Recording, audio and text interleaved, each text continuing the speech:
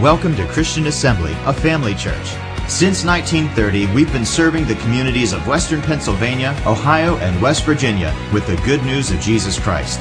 With over 40 years of Bible teaching and ministry experience, Pastor Bill brings faith-filled revelation from God's Word. We believe with you, wherever you are, that God will inspire and change your life through the following teaching. For more information about Christian Assembly, follow us on social media or visit our website at cafamily.net.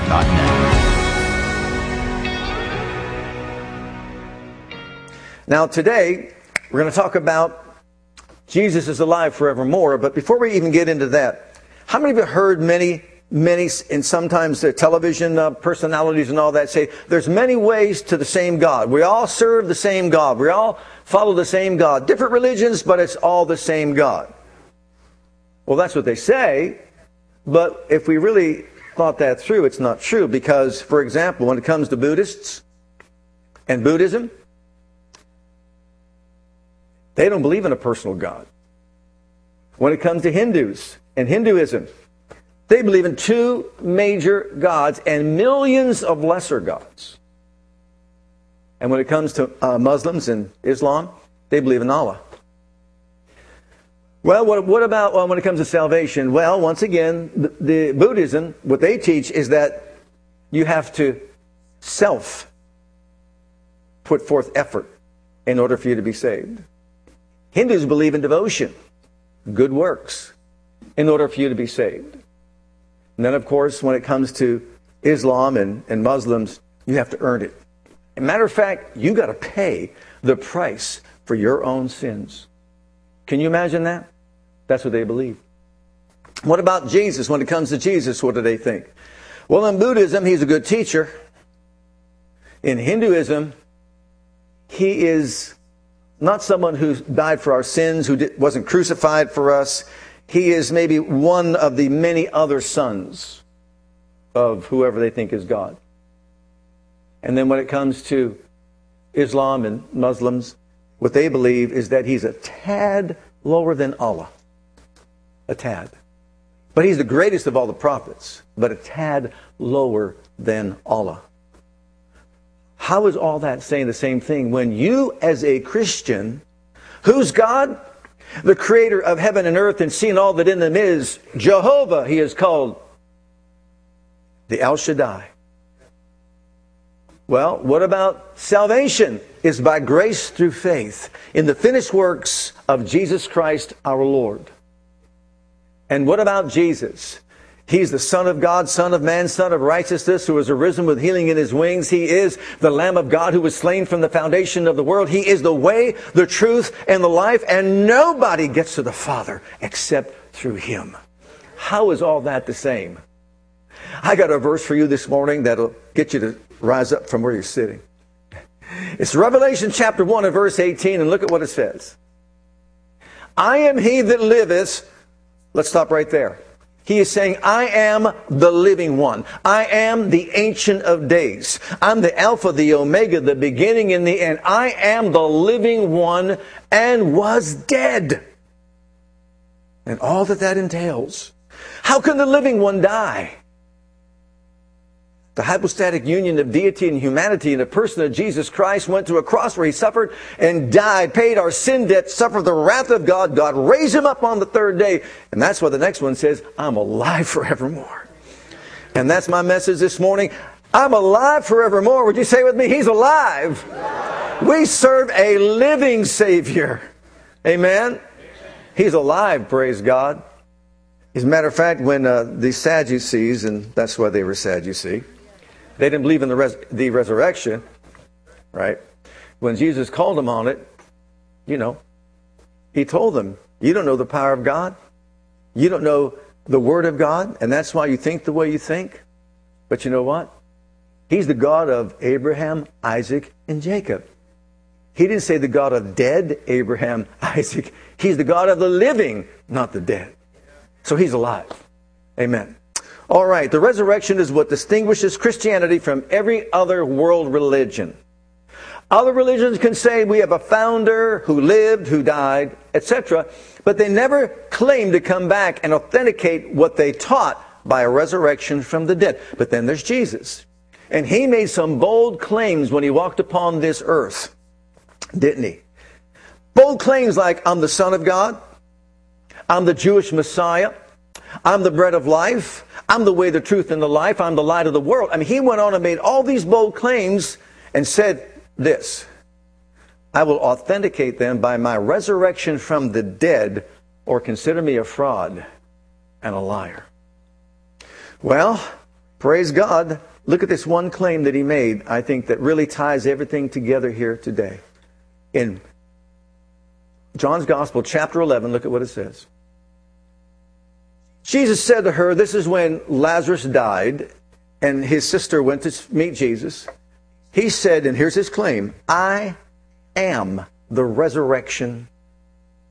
I am the resurrection. Not I know about it, not I teach it. I am the resurrection and the life.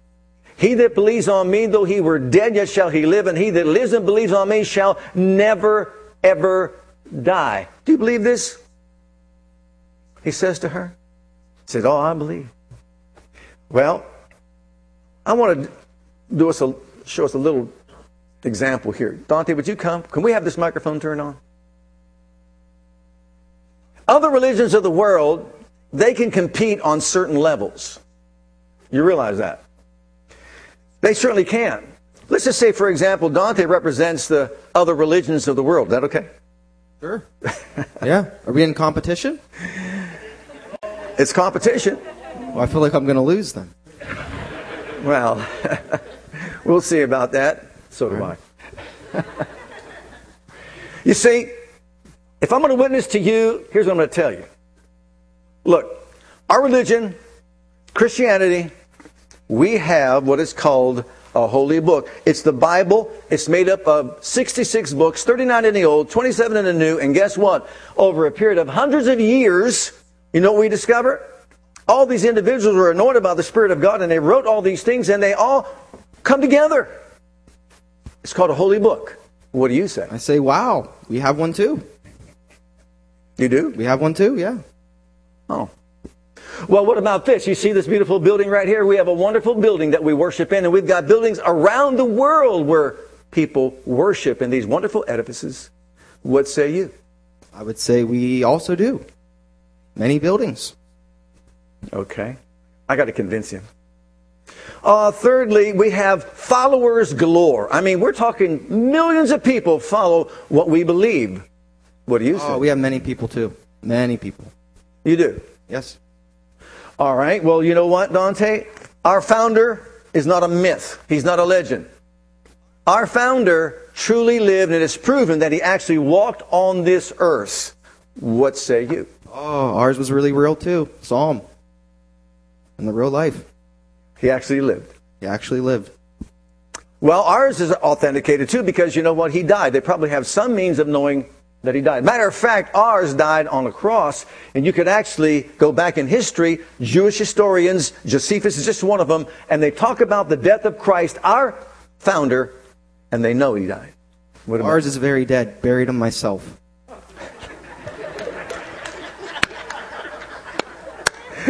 Very dead. How old are you? I'm 23.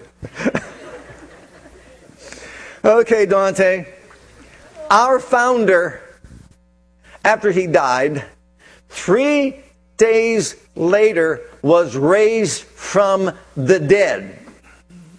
What say you? Well, you have any proof? There's an empty tomb.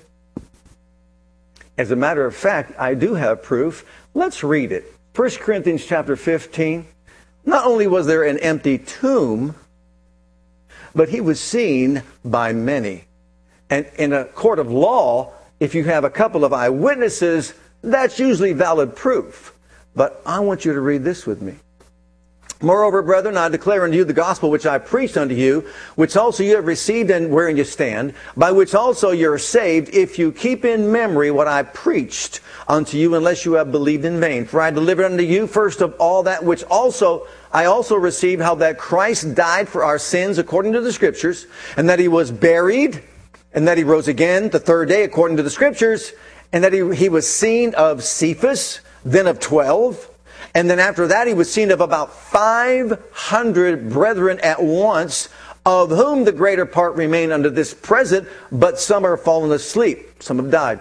After that he was seen of James, then of all the apostles, and last of all he was seen of me also, as one born out of due time. And let me add this to it, Dante, just to help convince you. The one who wrote that was the one who was trying to destroy Christianity. He was the one who was trying to snuff it out in its inception. He had papers in his hands. He's on the Damascus Road. This Jewish leader is going to see to it that every Christian alive dies to stamp out Christianity. And he saw Jesus on the Damascus Road and made a 180 and wrote more than half of the New Testament. What say you? Well, I guess you win. I need to become a Christian. I can lead you to the... Thanks, Dante. We appreciate your participation this morning. Amen. In Matthew 22, I alluded to that earlier. Look at what it says. There are many that didn't believe in the resurrection of our Lord. Remember, it's the resurrection that distinguishes Christianity from all the other religions of the world. And look at this. The Sadducees, like I said, they were very sad, you see, because they didn't believe in the resurrection. The same day came to him the Sadducees, which say there is no resurrection, and asked him. Now, look how they beat around the bush. You ready for it? Here's the trip around. Master, Moses said, if a man die having no children, his brother shall marry his wife and raise up seed unto his brother. Now there were with us 7 brethren, and the first, when he had married a wife deceased, and having no issue, left his wife unto his brother. Likewise the second, also the third, and the 7th. At last of all, the woman died also. Therefore, in the resurrection, I thought you don't believe in the resurrection. In the resurrection, whose life shall she be of the 7? For they all had her. Jesus answered and said to them, you do err, not knowing the Scriptures, nor the power of God. For in the resurrection, they neither marry, nor are given in marriage, but are as the angels of God in heaven. Now notice this. He brings it all back together. But it's touching the resurrection, which is really what you're asking me, of the dead. Have you not read that which was spoken unto you by God, saying, I am the God of Abraham, and the God of Isaac, and the God of Jacob? God is not the God of the dead, but of the living. And when the multitude heard this, they were astonished at his doctrine. Oh, beloved, we serve a living God. There is a resurrection. Can you say amen? Look in Acts chapter 17, because they're not the only ones that didn't believe in a resurrection. Here the Apostle Paul, he's at Mars Hill. He's preaching this sermon to those who are worshiping the unknown God. Because he hath appointed a day in which he will judge the world in righteousness by that man whom he hath ordained, which is Jesus, whereof he hath given assurance unto all men, in that he hath raised him from the dead. And when they heard of the resurrection of the dead, some mocked, and others said, we'll hear thee again of this matter. I mean, they went crazy over hearing about a resurrection. Are you kidding? A bodily resurrection from the dead? And then you think about the Romans. You know what the Romans believed? That the body imprisoned the soul. And the soul then is released when the body dies. So when the body dies and goes back to the dust of the earth, it no longer exists. It will never exist ever again. And so they're released from that prison. And then, of course, as many Eastern religions teach, which is reincarnation, if they behave, they'll come back as an upscale being. I don't know what sort, but an upscale being. If they misbehave while they were imprisoned in his body, they'll come back as an insect. I guess if you're going to come back as an insect, it might as well be a praying mantis. Why not, right? That's what they think. So this goes all the way back to the Sadducees as well, who didn't believe in the resurrection from the dead. Think about that sect. Well, we don't believe that. We believe that the body that you have is the temple of the living God, purchased with the blood of Jesus Christ. You are the temple of God. Thank God. He's living in you. He's dwelling in you. He's walking in you. He says, I'll be your God. You be my children. That's what he says about us. And guess what? This body to him is special. Look in the book of Daniel. We believe in a bodily resurrection. In the book of Daniel, chapter 12 and verse 2. This is from the New Living Translation. Many of those whose bodies lie dead and buried will rise up. The bodies will rise up. Some to everlasting life and some to shame and everlasting disgrace. So guess what? That body that goes back to the dust of the earth doesn't stay there. It will be raised up at some point. And then also look in the book of 1 Thessalonians, and I think this is something that we're probably really anticipating because we believe it's closer than it's ever been before. Some of the things that I've been looking at, reading, and that sort of thing, I know you should never make a prediction. How many of you know you don't make a prediction about the rapture of the church? Some are saying like now it's in the fall of 2025. We've had predictions made all throughout history. Okay? All I know is this. It's closer than it's ever been. Tomorrow it'll be even closer yet. And he's coming soon. But here's my point. I would not have you, brethren, to be ignorant, concerning them which are asleep or who have died, that you sorrow not even as others that have no hope. For if we believe that Jesus died, rose again, then even so them also which sleep in Jesus will God bring with him. Notice, they're with him now. He's going to bring them when he comes again. For this we say to you by the word of the Lord, that we which are alive and remain to the coming of the Lord shall not prevent or go before them which are asleep or who have died. For the Lord himself shall descend from heaven with a shout, with the voice of the archangel, with the trump of God, and the dead, that is their bodies, in Christ shall rise first. So if you could picture this, he's coming in the clouds with the spirit and soul of those that are with him. Their bodies are still in the grave, but when they hear his voice, remember, vocal cords, remember, sound waves, everything responds to sound waves, doesn't it? Everything. He made all things with his voice. Let there be light, and there was light, and so on. When those bodies that are there and all the ashes that represent the DNA, the very construction of a person's life is going to come, going to hear that voice, the graves are going to open, and then when he does, whether alive and remain will be changed or caught up together with him in the clouds to meet him and the Lord in the air, and so shall we ever be with the Lord. Wherefore comfort one another with these words. What's the comfort? The loved one that you buried is in heaven with the Lord, spirit and soul, but their body's left on the earth. But when that day occurs, that body that was there is going to be raised up, going to be glorified, reunited with spirit and soul, and forever be with the Lord throughout eternity. So the body's very special to him. It's not just something that imprisons a person's soul and then it's gone and cast away. It's going to become alive again. And then also look at this last one. And this one, I have to warn you, the rating on this is not great, so I'm warning you, but let's read it. As surely as my heavens and earth will remain, so you always be my people, with a name that will never disappear, says the Lord. All humanity will come to worship me from week to week and from month to month. And as they go out, they will see the dead bodies of those who have rebelled against me. For the worms that devour them will never die, and the fire that burns them will never go out. All who pass by will view them with utter horror. Oh my. What is he saying here? We love the part about worshiping the Lord throughout eternity, but what about the part of looking to a place, I call it like a looking glass, where you can see those who have rebelled against God? As a warning, don't anyone ever rebel against God ever again, like Adam did in the very beginning. Where the worm dies not and the fire's never quenched. In other words, that's what Jesus taught. They'll be cast into outer darkness where the worm dies not, their fire's never quenched. Meaning the worms that eat the body like a maggot will continue to eat the body and then consume it, and it'll still come back and consume it and come back and consume it and come back. And then the fire that burns will burn them and come back and burn them, body will come back. It's called a resurrected body that will endure eternal suffering as a result of their rejection, not their behavior, but their rejection of Jesus Christ. Now don't get me wrong. If you accept Christ, your behavior will change. But this is what happens.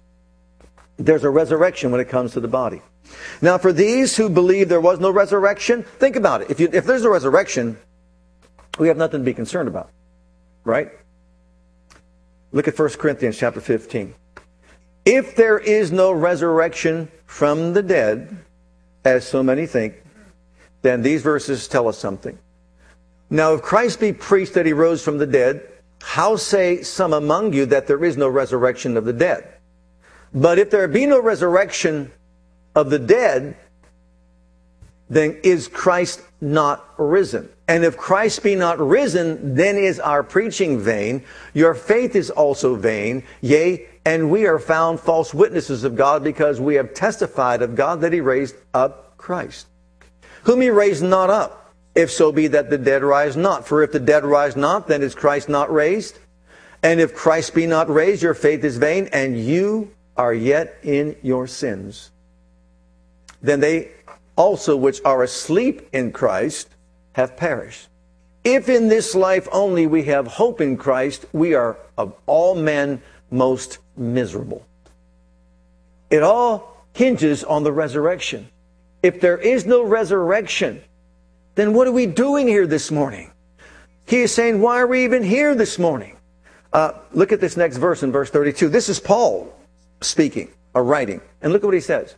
If after the manner of men I have fought with beasts at Ephesus, what advantageth it me if the dead rise not? Let us eat and drink, for tomorrow we die. What's he saying? If Christ isn't raised from the dead, if there is no resurrection, our preaching is in vain. Our faith is in vain. What we believe is useless, absolutely useless. If there is no resurrection from the dead, Christ is dead. There is no salvation. As a matter of fact, Paul says, if this is true, why are we here? Let us eat, drink, and be merry. In other words, party as much as you possibly can, because when you leave this realm, there's no accountability. You just are gone. You don't exist anymore. But Jesus taught death does not mean annihilation. It does not mean a cessation of life. It doesn't mean a person ceases to exist anymore. Beloved, there is a heaven to gain and there is a hell to shun. We are living in the land of the dying. When we die, we go to the land of the living. And where we spend our eternal living is dependent upon if we believe in Jesus Christ or not. There are not many ways that lead to God. There's one way that leads to God, and his name is Jesus. And he said, I am the only way, truth, and life, and no one comes to the Father except by me. That's what he said. Is that true? Well, he authenticated it by his resurrection from the dead. Can you say amen to that? Well, what if there is a resurrection? Go back to 1 Corinthians 15. Look at verse 20. But now, Paul says, is Christ risen from the dead and become the first fruits of them that slept? For since by man came death, by man came also the resurrection of the dead. For as in Adam all die, even so in Christ shall all be made alive. You realize that in the same chapter he said, Adam is the first Adam, but Christ is the second Adam or the last Adam. And the first Adam, everyone dies. And the second Adam, everyone can have life if you choose to have life. But it's up to the individual. It doesn't just automatically happen because we live in America or you come from a Christian family. It happens because you believe in your heart and confess with your mouth the Lordship of Jesus. All right, so since the resurrection we know is true, and since we know that Christ has been raised from the dead, we can verify the fact that our faith is not in vain. Preaching here today is not in vain. Persuading other people to come to Christ and come to the cross is not in vain. And we are not yet in our sins, praise God. We were sinners. We've been saved by grace. We're the righteousness of God in Christ. We're God's masterpiece. We're heirs of God. We're joint heirs with Jesus. We're more than conquerors through him that loves us. Praise God for who we are in Christ and what we have in him. That's who we are, sons and daughters of the Most High God, the temple of the living God. Well, the resurrection is a reality, and here's what it means to every single one of us. I've listed these so that you can look them for yourself and take them home and think about it. If it's a reality, then Jesus has been glorified, and he is seated at the right hand of the Majesty on high, in his rightful place as the victor over death, hell, and the grave. Number two, every claim that he ever made, every promise that he made, every pledge that he made, every prediction that he made is absolutely, positively true. It's just up to us to believe it. Number 3, it also means that he succeeded in completing the work. Remember, he said to the Father, I have completed the work that you gave me to do, and therefore glorify me with the glory I had with you from the beginning. John 17, he said that. And the Father says, I have glorified thee. And this is his coronation. This is when, remember, he left the glory world behind and he set it all aside. Then he came to the earth and he became a man. He walked like no man walked, talked like no man talked, did like no man did, died like no man died, and was raised like no man was ever raised from the dead, and went back to the high court of heaven. He had a coronation service after he offered up his blood. And what did Hebrews chapter 10 say? He was reinstated. His glory was given back to him that he left behind when he left that world. Imagine that. He did that for all of us. What did he come to do? Colossians chapter 2, since you've asked. Look at what it says. For in Christ lives all the fullness of God in a human body. Wow. So you also are complete through your union with him. Wow. That's what he came to do. Who is the head of every ruler and authority? And when you came to Christ, you were circumcised, but not by a physical procedure. Christ performed a spiritual circumcision, the cutting away of your sinful nature, thank God. For you were buried with Christ when you were baptized, and with him you were raised to new life because you trusted the mighty power of God who raised Christ from the dead. You were dead because of your sins, and because of your sinful nature was not yet cut away. Then God made you alive with Christ. For he forgave all our sins. He canceled the record of the charges against us and took it away by nailing it to the cross. In this way, he disarmed the spiritual rulers and authorities. He shamed them publicly by his victory over them on the cross. That's what he came to do. And he said to the Father, I have completed the work that you gave me to do. What did he come to do? Undo, outdo, and overdo all the works of the devil. That's what he came to do. Did he do what he came to do? Did he succeed in doing this? Well, praise God. Then guess what? We're sinners, but we've been saved by grace. And now we're his masterpiece. You know why you're a masterpiece? That's that's Ephesians chapter 2 and verse 10. You are his masterpiece because he's the master designer. See, a masterpiece is only a masterpiece because of the master who created it. Just like the statue of David by Michelangelo. He's the master, and that's his masterpiece. And believe it or not, that is probably the epitome of workmanship. As far as, let's say, sculpting is concerned on earth, the masterpiece that he made, Michelangelo made about David, they say in Italy, Davide. Well, guess what? Guess who designed you? Guess who sculpted you? Guess who crafted you? The King of Kings and the Lord of Lords. Oh, he took your sin-sick soul. And I'm telling you, he got a big old rubber stamp called paid in full. Dipped it in his blood.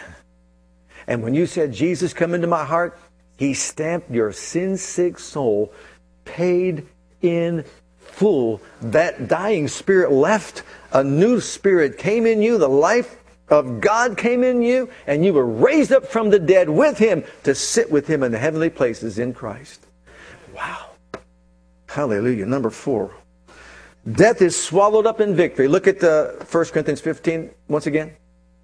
O death, where is your sting? O grave, where is your victory?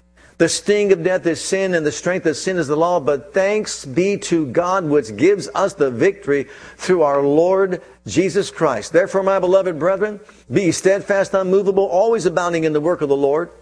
Why? For as much as you know that your labor in the Lord is not in vain. Not in vain at all. Praise God. And then finally, the resurrection. It's a historical fact. Absolute historical fact that Jesus was raised from the dead. They can't disprove it, and many eyewitnesses saw it, and they can attest to it. You've got the 2 on the road to Emmaus that can attest to it, and many others. You've got the Roman soldiers that were there, that were securing, the tomb. They can attest to it, and they know it, and they lied about it, but that's okay. But what we know is this. It has eternal implications for every single one of us, non-believer and believer alike.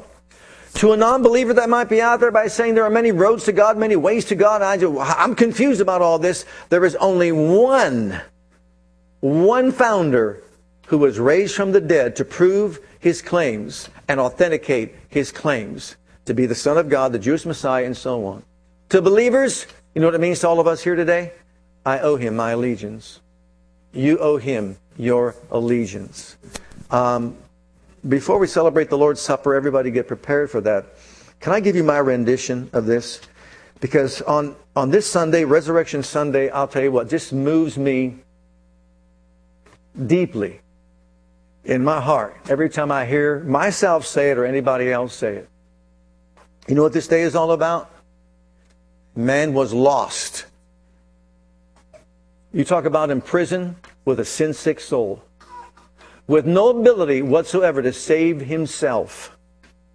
And for 4,000 years, God tried to effectively communicate that to mankind. When he raised up the Jewish nation, the Jewish people, the Israelites, and then raised up the Levitical priesthood and got them the laws, the rituals, the statutes, the judgment that they were to carry on, the Passover, and then the feast days, the Feast of Unleavened Bread, and then it goes on, the first fruits, and on and on. All that was designed to point to a day when the Messiah would come. And when the Messiah would come, he would be born of a virgin. He would walk on the earth as a man, the God-man, 100% God, 100% man. He would then do as no man ever did. He would speak as no man ever spoke. He would raise the dead after 4 days to prove who he was.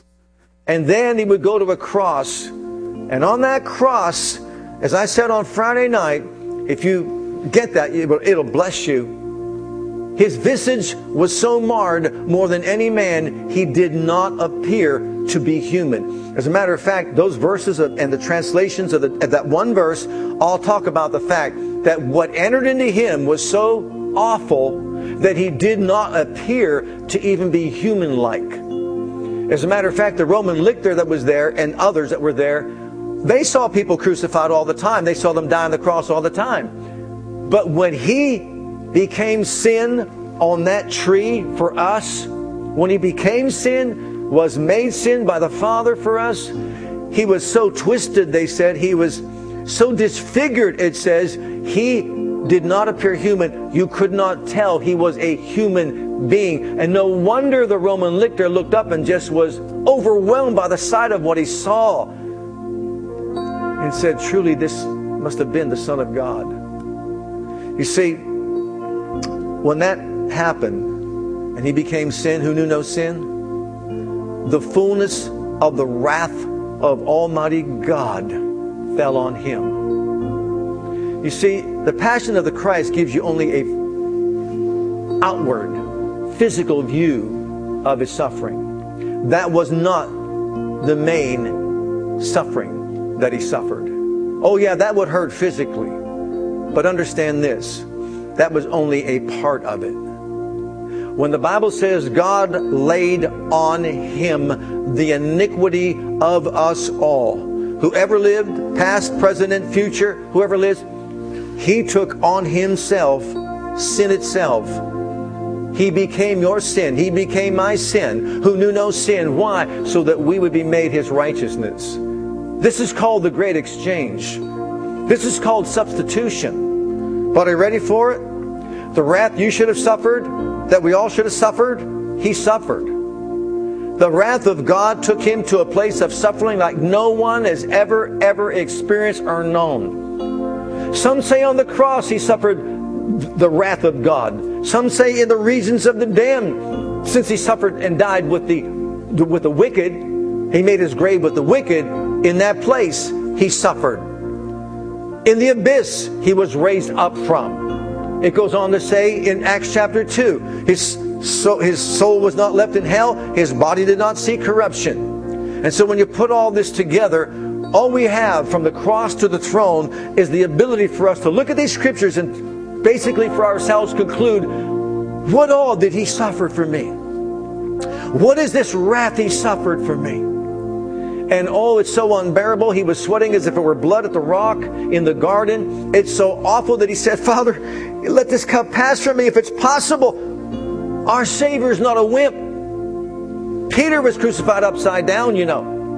Others were sawn asunder, cut in two. Bodies ripped apart, put it by tying their legs to trees and shredding their bodies. Think about this. Why was Jesus, let this cup pass from me? Because he became sin. He took the wrath of God. He suffered beyond our ability to comprehend. That's why. It wasn't just crucifixion. When he said it is finished, it wasn't the work of redemption. I came to fulfill the law. I came to end the Abrahamic covenant and fulfill it. I came to start a new covenant right here. And on the night that he was betrayed, they celebrated this supper. This is called the new and everlasting covenant that took the place of the old covenant. And that's what he instituted. But before he did that, this is what he did. When God raised him up from the dead, when let's say the high court of heaven was satisfied and God the Father looked over the banisters of heaven, he saw the sufferings of his Son, and he said, it is enough. And the Holy Ghost went and brought him up from the realms of death, and he lifted him up. I believe he caught his blood in a basin. I believe he gave it to him as the high priest. And Jesus took it into the high court of heaven where Adam was banished from and kicked out. Jesus walked right up there between the cherubim and the seraphim and told them, step aside, boys, I'm coming through. And they say, what authorizes you to come through? And he said, my blood that I shed for the redemption of the world has authorized me to come through here. So step aside, I'm going to come in. He sprinkled that blood on the heavenly utensils of worship and the mercy seat. And when he did, he obtained eternal redemption for each and every one of us. And he was, praise God, then named the King of Kings and the Lord of Lords. He's the Redeemer of the world. He told Mary, don't touch me, before he left. He came back and said, touch me, Mary. I did it. It's done. Touch me. Hallelujah. I did it. It's over. Man's redeemed. And now all we have to do is say yes.